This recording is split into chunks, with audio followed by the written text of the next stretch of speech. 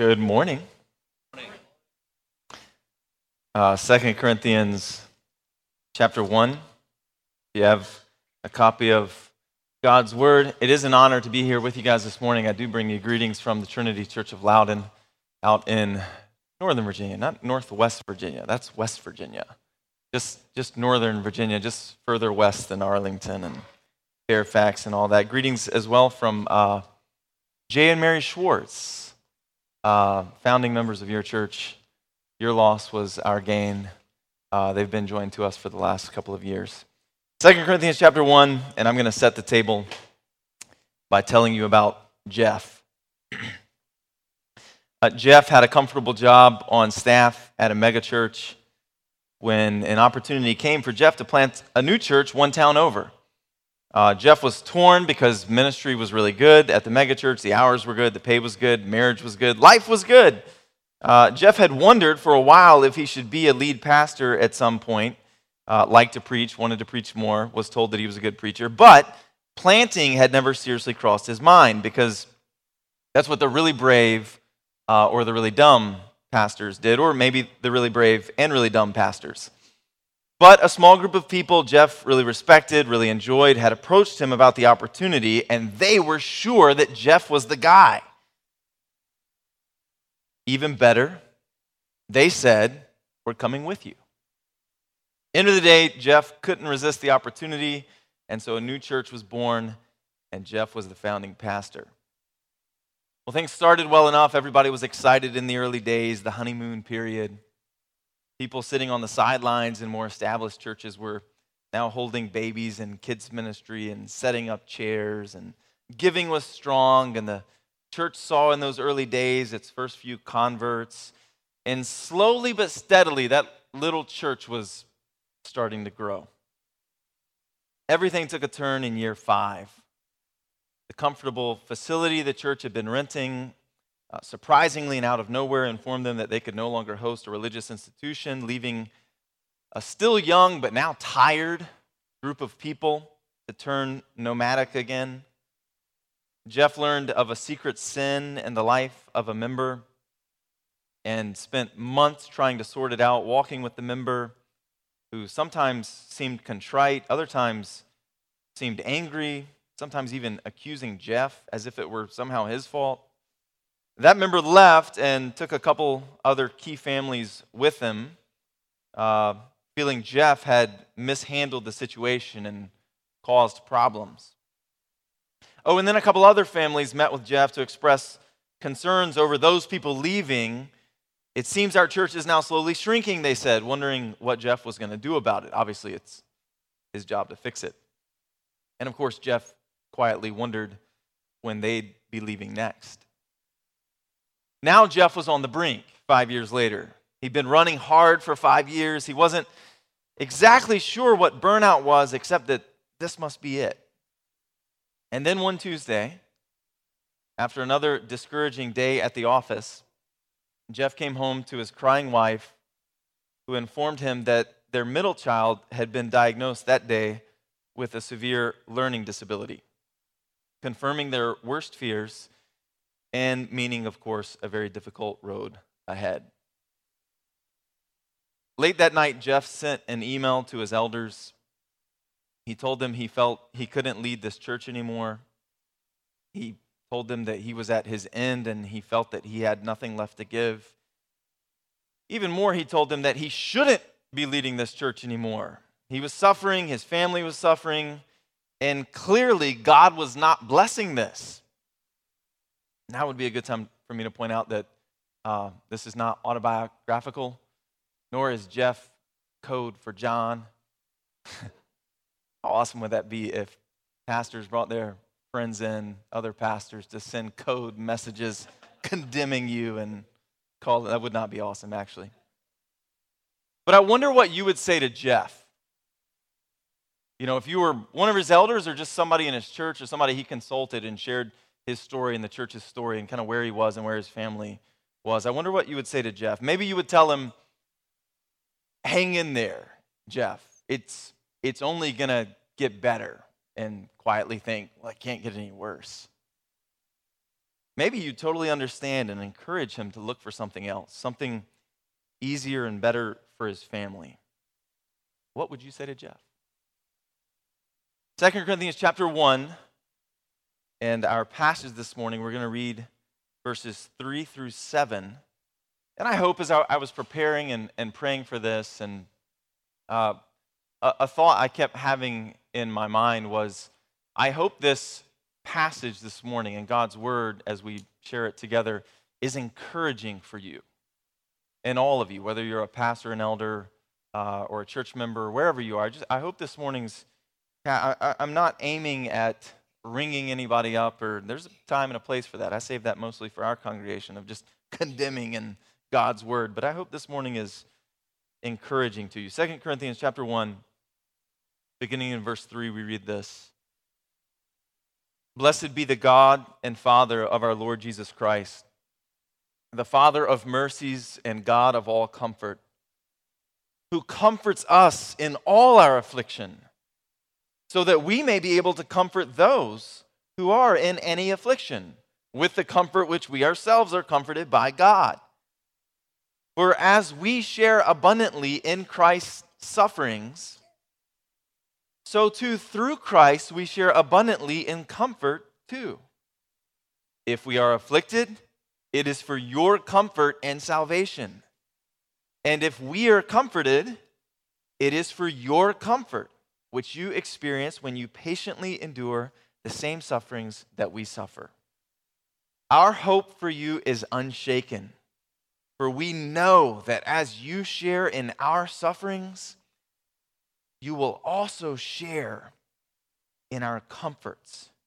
I wonder if there's a word in there, maybe there's a question I could ask the kids in the room. When I ask questions, ask for feedback in our congregation, the adults are always way behind and the kids always yell out wrong, but then also right answers. So kids, I wonder if there's a word in there in what I just read, those verses, that stands out to you. You got to yell at me. I don't know if you're allowed to yell at this church, but in our church, the kids are allowed. Comfort. Well done. Kids always get it right. Most of the time get it right. Yeah, comfort. Did you notice how many times the word comfort showed up in just those few verses I just read? 10 times Paul says the word comfort. 2 Corinthians has been called the letter of comfort. And if this is the letter of comfort, this paragraph, which we're in the middle of, is the paragraph of comfort. 10 times in 5 verses, comfort. There are 2 sort of twin towering themes in the letter Paul writes called 2 Corinthians. And those 2 twin towering themes are suffering and comfort. And if you could believe it, it's comfort in suffering. Not just comfort in spite of suffering, but comfort colliding in and in the midst of and because of and through our suffering. So that's what I want to offer you this morning from God's Word. Comfort for suffering, in the midst of suffering, whether that's suffering today that you're enduring or suffering tomorrow that you will endure. So if you're a note taker, I'm going to show you 4 things from these few verses. First, I'm going to show you the source of comfort. Second, I'm going to show you the arena of comfort. Third, I'm going to show you the ministry of comfort. And finally, I'm going to show you the hope of comfort. So the source of comfort, the arena of comfort, the ministry of comfort, and the hope of comfort. Let's begin with the source of comfort. The letter to the Ephesians, you guys have studied Ephesians together, right? Wrong. We've studied Ephesians at our church. The letter to the Ephesians begins like this. Blessed be the God and Father of our Lord Jesus Christ, who has blessed us in Christ with every spiritual blessing in the heavenly places. 1 Peter begins, blessed be the God and Father of our Lord Jesus Christ. So you can hear that repetition. Blessed be the God and Father of our Lord Jesus Christ, who has caused us to be born again. 2 Corinthians, which we just read, begins, blessed be the God and Father of our Lord Jesus Christ. Same repetition. The Father of mercies and God of all comfort. Long before these words were written, the people of God have rebelled and have tasted judgment and exile and mourned and offered lamentations and found hope and warred with other nations and been defeated and been exiled again and then waited and wondered and longed for and then waited some more. The prophet Isaiah wrote about all these things, and then in Isaiah chapter 40 verse 1, the prophet announces, comfort, comfort my people, says your God. A new day was coming, Isaiah is saying, and that day is a day of comfort. He goes on to speak of God himself coming down in the book of Isaiah. It's the warrior God, and it's also the suffering servant himself coming down to fight for his people and even to suffer on behalf of his people, and all for the sake of, Isaiah 40 verse 1, comfort, comfort. In Luke chapter 2, we read famous verses. Now there was a man in Jerusalem whose name was Simeon, and this man was righteous and devout. He was waiting for the consolation of Israel, and the Holy Spirit was upon him, and it had been revealed to him by the Holy Spirit that he would not see death before he had seen the Lord's Christ. So here we have old righteous Simeon waiting for the consolation we read of Israel. That word, consolation, the consolation of Israel, it's the same word for comfort. It's the same word Paul uses 10 times in our passage this morning. Simeon was waiting for comfort, the comfort of Israel. And the Spirit led Simeon to the temple where he met a young virgin named Mary and Joseph, her betrothed one. And he picked up their baby and he held in his arms Israel's comfort, who had been promised long ago. And Simeon blessed God before he died. I wonder if that's how you think about God. As the Father of mercies and the God of all comfort. This is the glory and the announcement of the new covenant and the messianic age which has dawned in the Lord Jesus, and which we are living in today if we trust in Christ, which you are living in today if you're attached to Christ by faith. That's who God is to us and for us in Christ, the God of all comfort. Teenager gets a new car from his dad. Sweet 16, big birthday gift. Excited as he can be. Pulls the car out of the driveway. In his excitement, loses control, doesn't pay attention, backs right into the mailbox. Ruins the car, calls his dad after mustering up a lot of courage, scared to death, dad's going to chew. I got brand new car, 16 years old, fail, ruin, calls his dad. Dad's on the scene in 90 seconds, lunges at him, gives him a big hug. Are you okay, son? That's who God is for us in the new covenant. The God of all comfort, not miserly, not filled with regrets towards you or towards me, having taken us in, but then hope we'd turn out a little bit better and our progress would be a little bit faster than it's turned out to be. Not accepting us, yes, ultimately saving us, but constantly disappointed in us. Never regretting taking us as sons and daughters. Everything this passage says about comfort and the ministry of comfort, here's the first thing I want you to see. It all originates in the Father of mercies and the God of all comfort, who in Christ has now smiled upon us. Which brings us to the arena of comfort. Second, let me show you the surprising arena of comfort. Let me ask you a question here. When you think of comfort, just take a moment, kids and adults, and just quietly think. I wonder what comes to your mind. Maybe a picture. What picture comes to your mind when you think of comfort? I'm going to give you a second. And then I'm going to tell you where my mind goes and what picture my mind recreates when I do this same exercise. My mind goes to my wife and I have this routine which we very much love, and I'm going to describe it to you. It may sound unspectacular to you, but it's quite glorious to us. So if we have a quiet night with nothing on the calendar, which is not all that often these days, we do dinner with the kids. One of us typically cleans the kitchen while the other one helps the kids get ready for bed. And when we're finished, we lay down on different sections of our sectional couch. And that's it. You thought I was building towards something. I was. I was building towards that moment where we lay down on the sectional couch. Sometimes we sit near each other. Sometimes it's just on different sections. Sometimes we talk. Other times there's just silence. Sometimes we just sit there. Sometimes we play on our phone. Sometimes we watch a show, but that's it.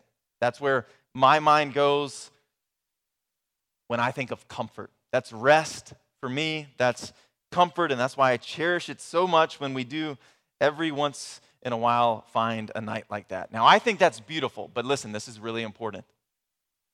That's actually not how the Bible talks about comfort. In our world, and as I just pictured and described comfort for you, we typically mean, when we talk about suffering, we typically mean basically when we talk about comfort, we typically mean the absence of suffering. So we use comfort, and the way I just use comfort, as basically a synonym for ease, right? And that's what many of us most long for. And so we turn comfort often, by which we mean, again, the absence of suffering, the absence of hardship, we turn that into an idol, which then often brings with it materialism, because material things often fuel that definition, that picture of comfort, which is part of why we're often then, watch this vicious cycle, we often become nervous wrecks, plagued by anxiety. Why? Because our vision of the good life is a life of ease, absent of suffering, which we look to money or maybe relationships to secure for us. We need to listen carefully. If you're anything like me, and as I just described comfort, we need to listen carefully to God's word. Look at verse 4, where we read that the God of all comfort, Paul says he comforts us where? In our afflictions. Where do you find God's comfort? In our afflictions, in your afflictions. Look at verse 7. For we know that as you share in our sufferings, Paul says, so then and so there you will also share in our comfort. So watch this. In our world, comfort is basically the absence of suffering. It's the opposite of suffering. That's how I just pictured and defined it for you. But in God's world, for God's people, suffering and comfort are like co-workers. In God's world, suffering is actually the arena for God's comfort. In other words, you'll especially find God's comfort there in your sufferings. Every person in this room is a sufferer. And we suffer in various ways. And listen, the Bible acknowledges all of them. Sometimes we play these games where we act like, well, those count in Afghanistan or in North Korea, but not these, not mine. We play these little games. And there are different types of suffering, to be sure, and we should acknowledge that. But the Bible acknowledges them all. And they all count. So even here in our passage, if you look at the passage carefully, you see Paul acknowledging different kinds of sufferings. In verse 5, he speaks of, and he uses the words which is translated in our Bibles as sufferings. And that word in verse 5 is used throughout the New Testament to speak of persecutions. So like danger, even death. So that is that word.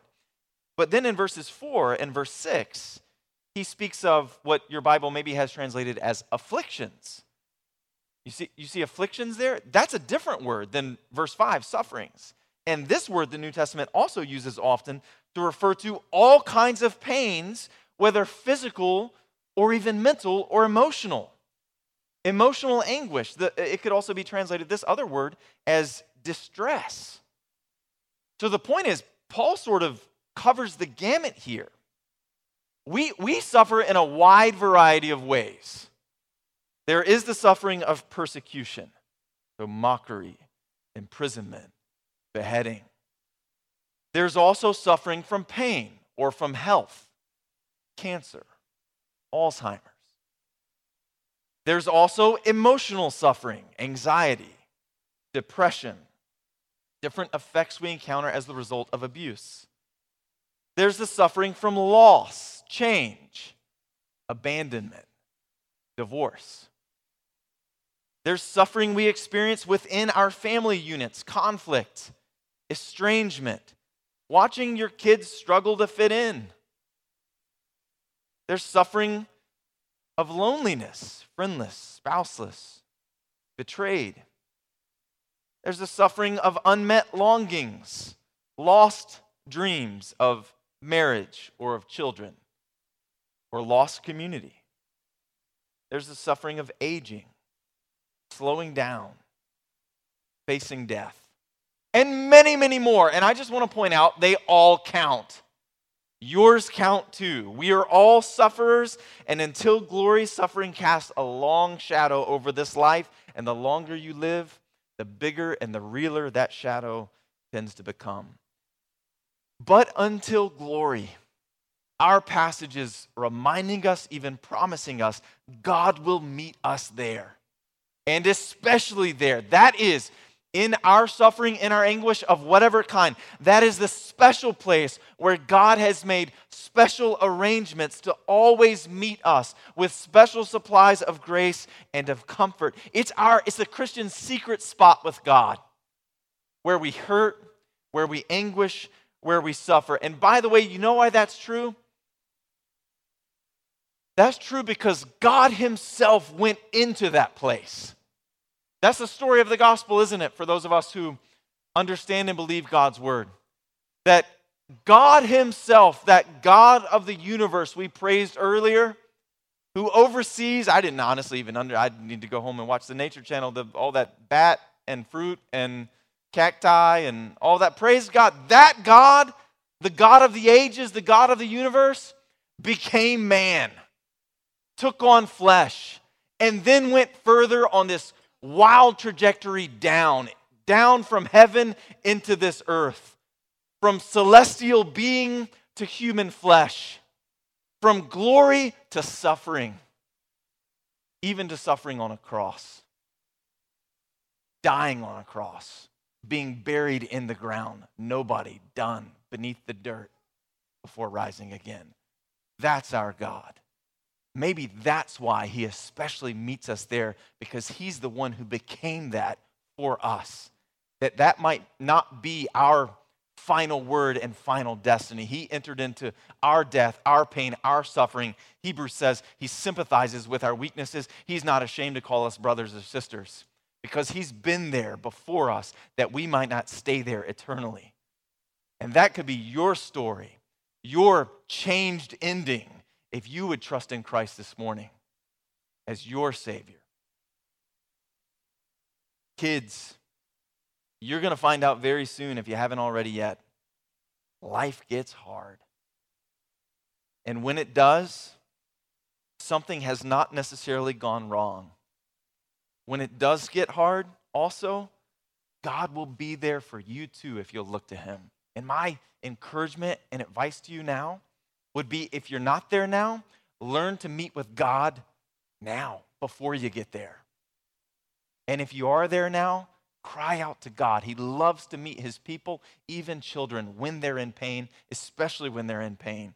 Parents, if I could speak to you directly, a lot of parents I see in the room this morning, what do you really want for your kids? None of us wants our kids to suffer, of course. But because of that, and because of that natural and even good desire, because of that, we can sometimes almost make the point of our parenting to somehow bubble them off from hardship, which of course is impossible because suffering is inevitable for everybody.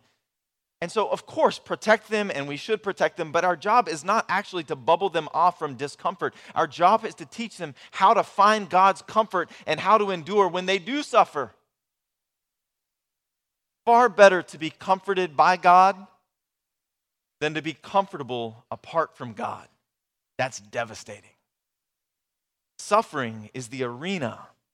It's the special stage where we encounter and meet God's comfort. Which brings us thirdly to the ministry of comfort. And this is what many things, but this is one of the things I'm so excited to show you this morning because I want to commend this to you. I think Paul is commending this special ministry to us and for us, and not just pastors or elders or apostles. He's commending this to the saints, to everybody. When Martin Luther, the great reformer, you've probably heard his name, when he died, there was a man in the room making record of everything that was happening, and also in that moment in the room, comforting the dying reformer.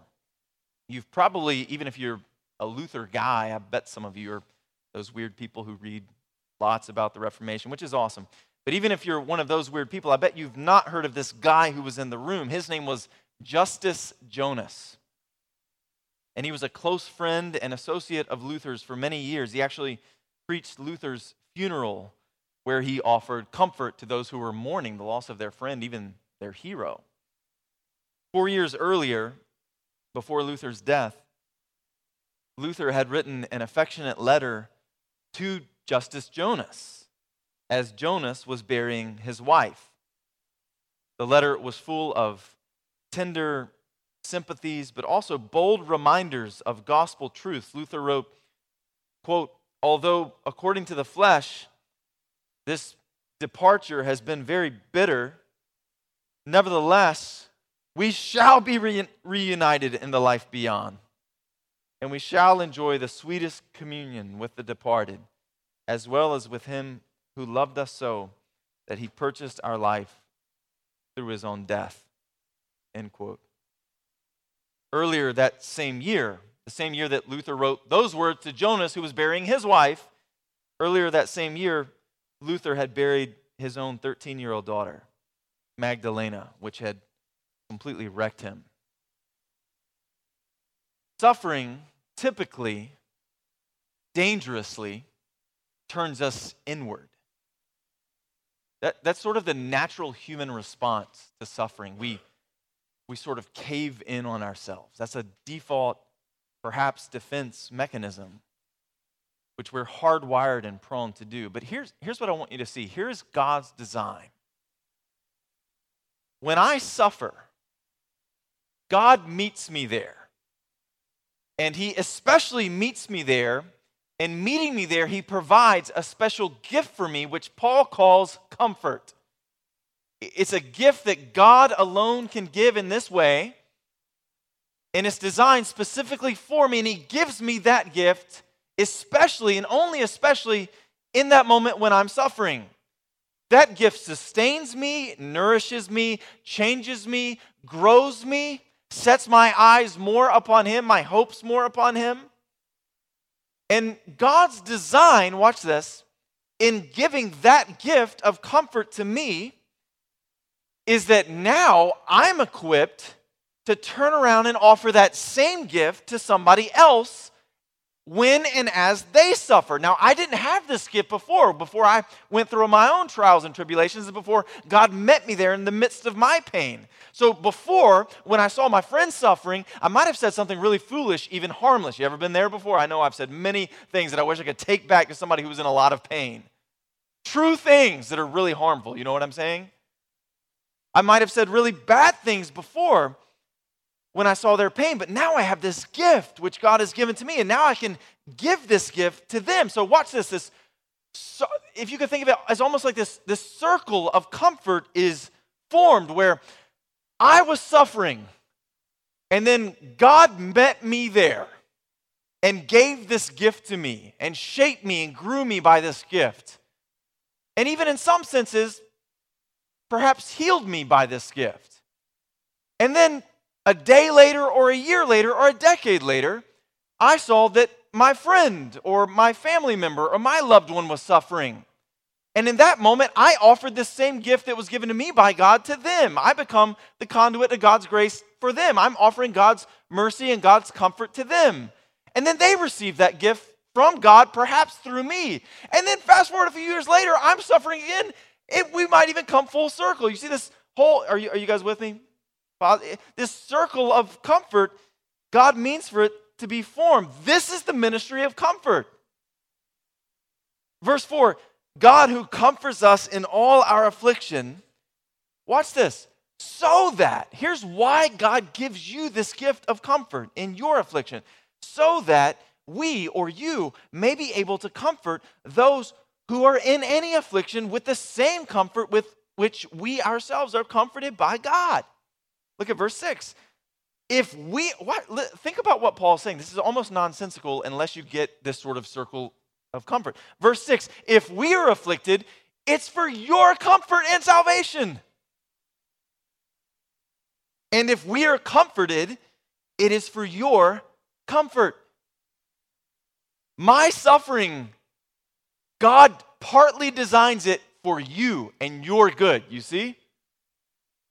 The member in our church who is perhaps the most fruitful in walking with others who are struggling with anxiety, which is a very common thing in, I don't know if it's a suburbs thing or what, 2022 thing, but a very common thing. And the member who's the most fruitful in walking with others in our church who are struggling with anxiety is a person who has dealt with bouts of anxiety that's so bad it can become paralyzing, like can't function, and has done so for years and has learned to find God's comfort there. That's the most fruitful member we have in helping somebody. I hear of another person encountering anxiety. I'm pointing them to that person. Some of the most fruitful women in our church are singles who have longed and prayed for marriage and children for decades and have not, at least yet, seen God answer those prayers, and who have learned in their waiting to find comfort and even contentment in the God of all comfort through a long path of waiting and of disappointment and of feeling alone, and now are able to walk with not just younger sisters, but younger men and women who are not just suffering from the unmet expectations of marriage, but all kinds of different pain. Remember church planner Jeff, who I began with. You know, maybe he should go and do something else. Maybe that's the best way for him to love and care for his family, and I have no doubt that is sometimes the case. Or maybe his present sufferings are an opportunity, a special opportunity for him to meet the God of all comfort in a new and powerful way, and to receive in that meeting the gift of comfort in a new and powerful way, to then enrich his ministry to a church full of fellow sufferers in a new and powerful way. You see, this is the ministry of comfort. People just want gifted ministers of the gospel. Much better to want tested ministers of the gospel who have proven faithful, even and especially through suffering. Some of you here this morning may be yourself suffering. We're all suffering in various ways, but some of you may acutely feel the pain of present sufferings. One of the ways I mentioned, or maybe in some other way. And I want to encourage you to hang on and to find God's comfort and to pray and to beg for and to seek out God's comfort, not just because he'll provide it for you, but because somebody else in here might need what you're going through right now and what you can receive from God when they're suffering down the road. And may need the gift of comfort which you might only find through faith during this suffering that you're presently enduring, in which the way God's designed it, there's just not another way to find it. There's not another way to find this gift of comfort other than suffering yourself, and which you can then give to them. That's the ministry of comfort. Those of you who maybe have long ago suffered immensely, sometimes I think Satan can even tempt us, ironically, that in some sense disqualifies us from caring for others, from having a voice to speak to others. Do you hear that God's word is telling you the exact opposite? That what you've already endured, if you've met God there, or even if you meet him now as you deal with past sufferings, that is what especially qualifies you to speak to others and to minister to and care for others. That's the ministry of comfort. Which brings us finally to the hope of comfort. The last thing I want to show you, then we're done, is the hope of comfort. Everything I've said so far, I think, works and will preach. And I've heard a fair amount of especially from John. Praise God. That's what a good preacher does. I'm going to do that when you come preach for me. You just it keeps the guy going, lets him know it's all right. Everything I've said so far will preach. When you suffer, God will comfort you. That preaches. But there's a problem. And I think the problem is vagueness. When you suffer, God will comfort you. Great. How? With what? What is his comfort? How do I know it's from him and not from something else? How do I find it? What if I'm there suffering and I'm crying out to God, but I'm not finding anything but seemingly silence? You see how vagueness here, if you don't define those sorts of details, then this sermon so far, again, it'll preach, but it's almost like a sort of Hallmark card of Christian cliches. God will meet you there in your pain. And I would just point out that cliches might work for those of us who've had calm lives. And cliches certainly work when we're thinking about the forward. Oh yeah, when I suffer, God will meet me there. But not for those of us who have tasted the dark poison of suffering. Those people need definitions. And I would say that we all do. The rest of you do as well. At least you will, and I will, when our dark day comes, when we encounter the darkness of suffering. When I first worked on this passage, I planned to preach just chapter 1, verses 3 through 7, the verses I've read and we've covered so far. And I planned to preach those verses because I'd been meditating on those verses. They're so wonderfully encouraging and helpful, just reading them yourself. But the more I read and studied, I became actually at the very last second and last minute of preparation convinced that I couldn't preach verses 3 through 7 without also getting to verses 8 through 11. Because they actually go together, and they go together in this way. Paul gives to us this paragraph of comfort, which I've read and we've already thought about together for several minutes. But then after that, beginning in verse 11, he tacks on this little personal story to it. And when you first read the story, you might think, oh, he's just changed subjects, or he just remembered something that happened to him that he thought would be worth your time. It almost seems unrelated. But in fact, I think it's this story that provides the definitions that we need to better and more fully grasp how verses 3 through 7 and this ministry of comfort actually works. It's this little story in verses 8 through 11 that attaches the specifics and the details through the life and example of Paul to what he's already committed. Let me show you what I mean. Let me actually read for you the rest of the passage. So eyes on 2 Corinthians chapter 1, and I'll pick up now in verse 8. For we do not want you to be unaware, brothers, of the affliction which we experienced in Asia. For we were so utterly burdened beyond our strength that we despaired even of life itself. Indeed, we felt that we had received the sentence of death. But that was to make us rely not on ourselves, but on God who raises the dead. He delivered us from such a deadly peril, and he will deliver us. On him we have set our hope, that he will deliver us again. You also must help us by prayer, so that many will give thanks on our behalf for the blessing granted to us through the prayers of many. We often live our lives on margins. And honestly, in an area like this, in DC world, we especially live our lives on oftentimes bare, thin margins, don't we? And sometimes, for different reasons, whether because of the place we live or just what God gives us in life, those margins become thinner and thinner. And it's in those moments when those margins are at the absolute thinnest that if anything else goes wrong, then it's over, you see? That's when we bottom out.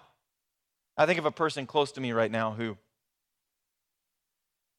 has a really difficult child who was adopted, having already endured lots of trauma. And so, I mean, they knew coming in, but then how much do you really know? It's going to be very difficult for the rest of their parenting of this child. And so they're dealing with that on a daily basis. And then another child more recently received a very difficult diagnosis. One of their biological children received a difficult diagnosis. And so they're completely stretched to the max. They're barely scraping by on every morsel of God's grace that they can sustain. They're already there. They're on the brink. Those margins are paper thin. And in that moment and in that setting, they just learned that one of their children was being repeatedly and secretly harmed by an adult neighbor, and they had no idea. Now, have you ever been there? Maybe not there, those specifics, but have you ever been there when it was paper thin and then something even more devastating, or just one more awful pill was given to you? Surviving by the thinnest thread of a margin and then a piece of straw floating in the air, tossed to and fro in the wind, at the last second lands squarely on the camel's back, which is your life, and that's it, and you break. Maybe some of you are here this morning. It's not clear what Paul's talking about when he mentions his affliction here in Asia. It could have been the mob in Ephesus we read about in Acts 19, but that's not clear. But what is clear is that Paul received the sentence of death, he says. That might be literal or figurative. Either way, it's the same point. Death seemed like a given for Paul in this moment.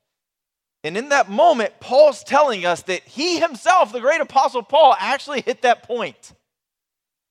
His margins were exhausted. He could not get up off the ground. That's what he means when he says, that's what the phrase means, we were burdened beyond our strength. We're done. Nothing left. On the ground, can't get up again. And it was in that moment when the affliction for the apostle was too much, and when everything seemed over, it was in that moment that Paul says the God of comfort showed up with fresh supplies of comfort. And here's what I want you to see. I want you to see the details and the specifics that Paul saw so that this isn't Hallmark. What was the comfort that God showed up in Paul's moment? What do you see it? Look at verse 9. Let me show you. That was to make us rely not on ourselves, but on God who raises the dead. He delivered us from such a deadly peril, he will deliver us again. On him we have set our hope that he will deliver us again. Watch this. Paul is on the brink of death. He can smell death. And there on the brink, God shows up. And who specifically showed up? The resurrecting God. The God who raised Jesus from the dead. The God whose Son incarnate was raised from the dead, defeating death. And the God who raises the dead. That's who showed up. Those are the specifics. Paul's not talking about a subjective feeling here, sort of, oh, God's got this when I'm bad. That's great, but this was way better. Paul's talking about the resurrection of the dead. That's what God supplied in that moment of his greatest need. He brought the power of the gospel and specifically the power of the resurrection to Paul. And that helped him to survive. You see, there's this principle in the gospel. The world doesn't understand it. It is above our world. It's beyond our world. And the principle is this: death. Because of Jesus, death produces life. Because Jesus has entered into death and has tampered with it. Because Jesus has entered into the chains of death and then ruptured them, resurrecting to life. Death produces life. And I want to point out, saving faith in Jesus attaches us, fastens us to that same principle of death producing life. So that in your life, if you're a Christian, death produces in your life the smell of life. So that suffering, if you're a Christian, brings resurrection reminding comfort to your life. 2 Corinthians 4:10, just a little bit later, listen to what Paul says. We're always carrying in ourselves the body of the death of Jesus. Death, so that the life of Jesus may also be manifested in our bodies. There's an intimate connection in the Christian life because of the gospel, because of who Jesus was, because of what Jesus did. There's an intimate connection between death and life. Death has been turned on its head. It was the end. It was the final judgment. It was the sentence. Now it actually produces in us life. Death reminds us of life. Death inches us closer to life. Death is the pathway to life for those who are in Christ. Resurrection hope, resurrection power. And so, when your dark day comes, and it will for every single one of us if we live long enough, I want to caution you, I want to warn you of looking within, of looking to your own strength, to your own resources. That is a deadly trap. It's what the world does, and it's a deadly trap which will lead to nowhere but despair. Even Paul had to be taught in those moments where he faced that darkness not to rely on himself. Look at verse 9. That was to make us, Paul's saying, that was to make us rely not on ourselves, but on God who raises the dead. Don't look within. And I'm warning you, and I'm warning myself too, because that's what you're going to be tempted to do. Paul was tempted to do it. Rather, God's word is commending to us to look to the Father of mercies and to the God of all comfort, who raises the dead, who shows up in our darkest hours, and who produces life from death, who himself took on flesh, entered into our world for the purpose of dying, that he might turn death on its head, who will deliver us from this affliction and every affliction, including yours, perhaps in this life, that we might rejoice and now comfort others with the gift which we were given, surely in death and in the next life, where we will be comforted forever. That's what it means for God to be the God of all comfort. Let's pray.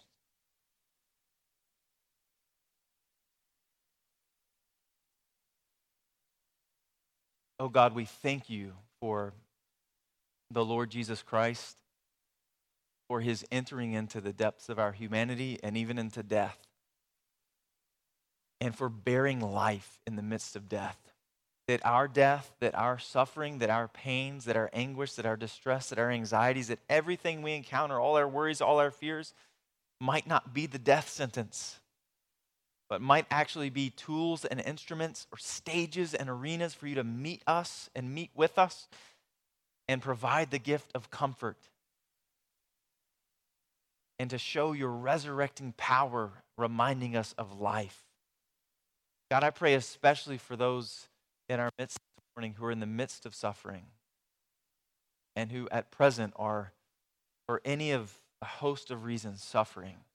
Oh God, we pray together and we plead with you that you would meet with them in a special way, oh God, and that they would know your presence and know that you're meeting with them, and that you would comfort them, you would produce life in them, and you would give them the ministry of comfort. And God, we pray especially for this entire young church.